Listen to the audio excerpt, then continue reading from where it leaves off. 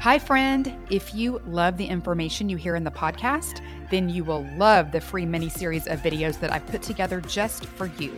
It's all about the biblical blueprint for health and teaches you exact principles I've taught to thousands of Christian women that result in weight loss, better sleep, increased energy, clearer skin, and sharper brains.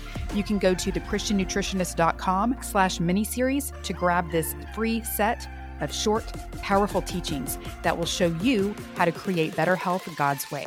It's at thechristiannutritionist.com/miniseries. Go check it out now. My sister-in-law was visiting recently for the holidays, and we were trying to rally each other to go on a walk and get some exercise, but we were both really tired and really wanted to take a nap. But she said, exercise is like church. Sometimes it's hard to make yourself go, but you never regret going.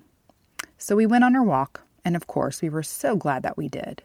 It reminds me of how my family and I are reading a chapter of Luke together each night until Christmas Eve for the season of Advent. And I'm not going to lie, it often feels like one more thing on my to-do list and kind of a chore to round up the family and get them to pay attention. We all have so little free time right now because school, work, extracurricular activities, and holiday events. It would be so much easier to skip and avoid the moans and groans and dragging feet to get them to participate.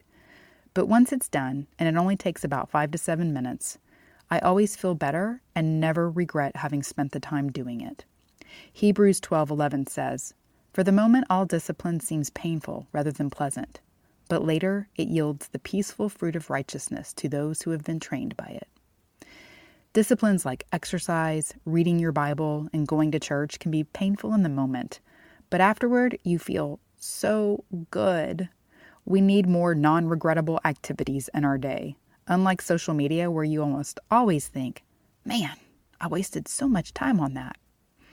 Think of things that you do that might be hard in the moment, but that ultimately fill you up, and do more of that. Going on a walk and reading your Bible are two great ones. I bet you'll find it's worth your time and effort.